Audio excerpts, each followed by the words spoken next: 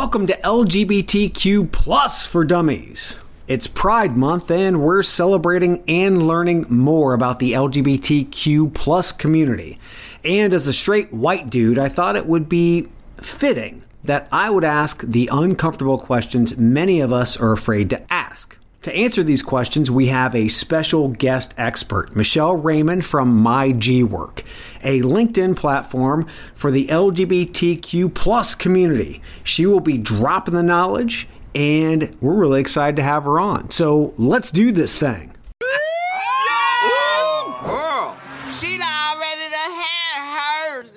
Hey, Michelle, thanks for joining us again. How's this month been after the current LGBTQ plus for Dummies? Have you gotten any feedback? What's been going on?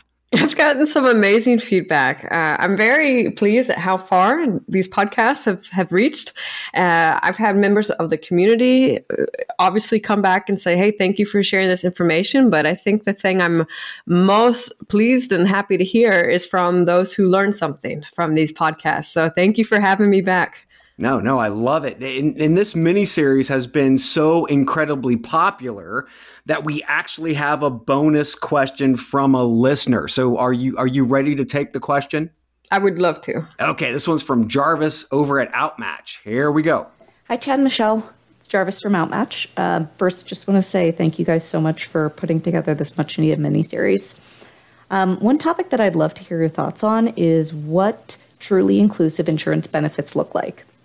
I read a really interesting article about how some employers may be unaware that their benefits can exclude certain populations. So the example that they highlighted was infertility treatments because of the way infertility is defined. For heterosexual couples, they can typically be diagnosed after 1 year of trying to get pregnant through regular intercourse that does not result in a pregnancy, but that actually can preclude LGBTQ plus members or single parents by choice. And they explain that a really supportive benefit doesn't have a preclusion criteria that requires a diagnosis of infertility. So I just love to hear your thoughts on what inclusive benefits should look like, and if you have any other examples where employers may not be aware that their existing benefits are exclusionary. Thanks. Wow. Okay, so this is not a basic question. We're probably going to have to dig into this, right? Yeah, let's unpack it one by one. Okay, let's do it. Thank you, Jarvis, for that question. It's a great one. I'm going to try to unpack it the best I can. But thank you again for asking the tough questions. So I think probably the first place we should start is talking about why benefits are important in the first place. I know in the US, on average, benefits can account for approximately 30% of an employee's overall compensation package. So making sure that this valuable bundle of benefits extends to your entire workforce, irrespective of sexual orientation or gender identity, is critical. And when benefits are denied, the cost to LGBTQ plus workers and their families can be profound. So tell me what inclusionary looks like first. Ooh, okay. So there's a couple things that come to mind. One of them, of course, are healthcare benefits that are extended to include domestic partners, as well as the children of a domestic partner. So regardless of biological or adoptive status, that's one I can think of immediately. In the unfortunate event that a domestic partner passes and that employee is requesting bereavement, a healthcare plan that explicitly covers medically necessary health services for transgender people. And with that, I'm talking mental health care benefits, hormone therapy, even short or long-term disability, benefits due to a gender affirmation surgery, for example. Yeah. And here's the key. Benefits that do not charge transgender employees a higher premium for said coverage. Good point. Wow. Yeah, those are two that definitely come to mind immediately. And if I guess would take this one step further, speaking to what Jarvis asked in her question, is family services. So adoption assistance, foster care, reproductive technology assistance, as Jarvis was, referring to in the article that she read, and even parental leave that extends to men, cis or trans, parents who have adopted or even came to be parents through surrogacy, for example, or in the event that I, a lesbian woman, have a child via my partner. And so these are all types of examples of inclusionary healthcare benefits that I have come across. Okay. What about exclusionary? Where do we go from there? Whew. Now, the good news is that in recent years, the healthcare industry has made pretty progressive strides to include members of the trans community, as I mentioned earlier. But one where I have found that is really interesting and employers may not know that they're being exclusionary. So one, I'm going to recommend every employer out there to take a look at their healthcare plans and make sure, okay, is the language up to date? Are we being inclusive? Because this does require a review every once in a while. But here's one that's super interesting. And there are many healthcare plans that have sex-specific care. Okay, so let me give you an example. I was born a female.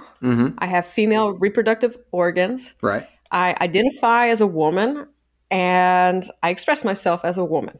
Okay? Okay.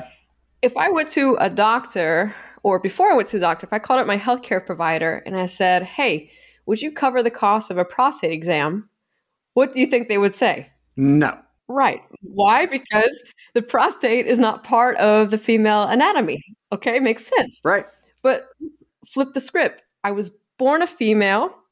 I was assigned that gender at birth. I have female reproductive system, but I identify and express myself as a male. So therefore, I'm a transgender male. And I've even gone through the legal process of getting my gender updated on my birth certificate and on my legal documents. Okay. So by law, I'm a male. And imagine I'm a male and unfortunately I get cervical cancer and require a hysterectomy. Would a healthcare plan provide the cost of coverage for a male to get a hysterectomy? No. Yeah. So have we seen strides on the insurance side of the house to be able to actually catch up with this or no? Not all. Okay. And that's why taking a look at sex-specific care that's written into your benefit plans is something to really take an extra look at these days, because we have transgender men, transgender women, yes, who may still carry the sex organs of the opposite sex in which they identify with. Even though legally on paper they're identified as a male, they may still have female reproductive organs that require, even pre-checks. It doesn't have to be responsive. It can be preventative checks, like getting a prostate exam, like I mentioned earlier. Yeah. Wow, that is amazing. Anything else to share within Jarvis's question? Because again, that was pretty complex. It is pretty complex. I think just, the one thing that all employers can do is just always take a fresh look at the benefits that are being offered, listen to employees. Some of these things you don't even think about until they actually come to fruition. And so keep an open mind and be ready to make a change where necessary, because as I mentioned before, not extending your benefits to the entire workforce can have a really detrimental effect, especially on LGBT people and their families. Agreed. Yes. Definitely be open-minded and learn. It's one of the reasons why we were doing this series, is because, again, people have problems asking the uncomfortable questions, but these uncomfortable questions are necessary in life as human beings, and ensuring that your employees are taken care of. That's what we care about overall. Excellent. Again, this is Michelle Raymond from My G Work. Michelle, thank you so much for joining us for this series and this bonus episode. Thank you, Jarvis, for sending in that question. Everyone out there listening, remember, this is out there, a whole series that is focused on LGBTQ plus for dummies on chadcheese.com. We've also created a special Spotify playlist called LGBTQ plus for dummies. Just search for it on Spotify or check us out wherever you listen to podcasts. Thanks again, Michelle. You rock. Thank you so much. I hope to see you again soon. You got it. We out. Welcome, change agents, to your go-to place for stories that ignite your spirit, fuel your purpose, and connect us all. We believe in the incredible power of the human spirit, its boundless resilience, and the inspiration it brings to our lives.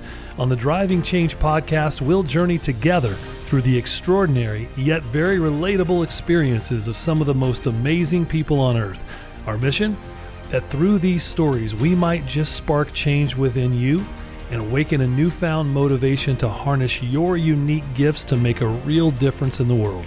So get ready to be inspired and join us on this incredible adventure. You can find the Driving Change podcast on Apple Podcasts, Spotify, iHeartRadio, or wherever you love listening to your favorite podcasts.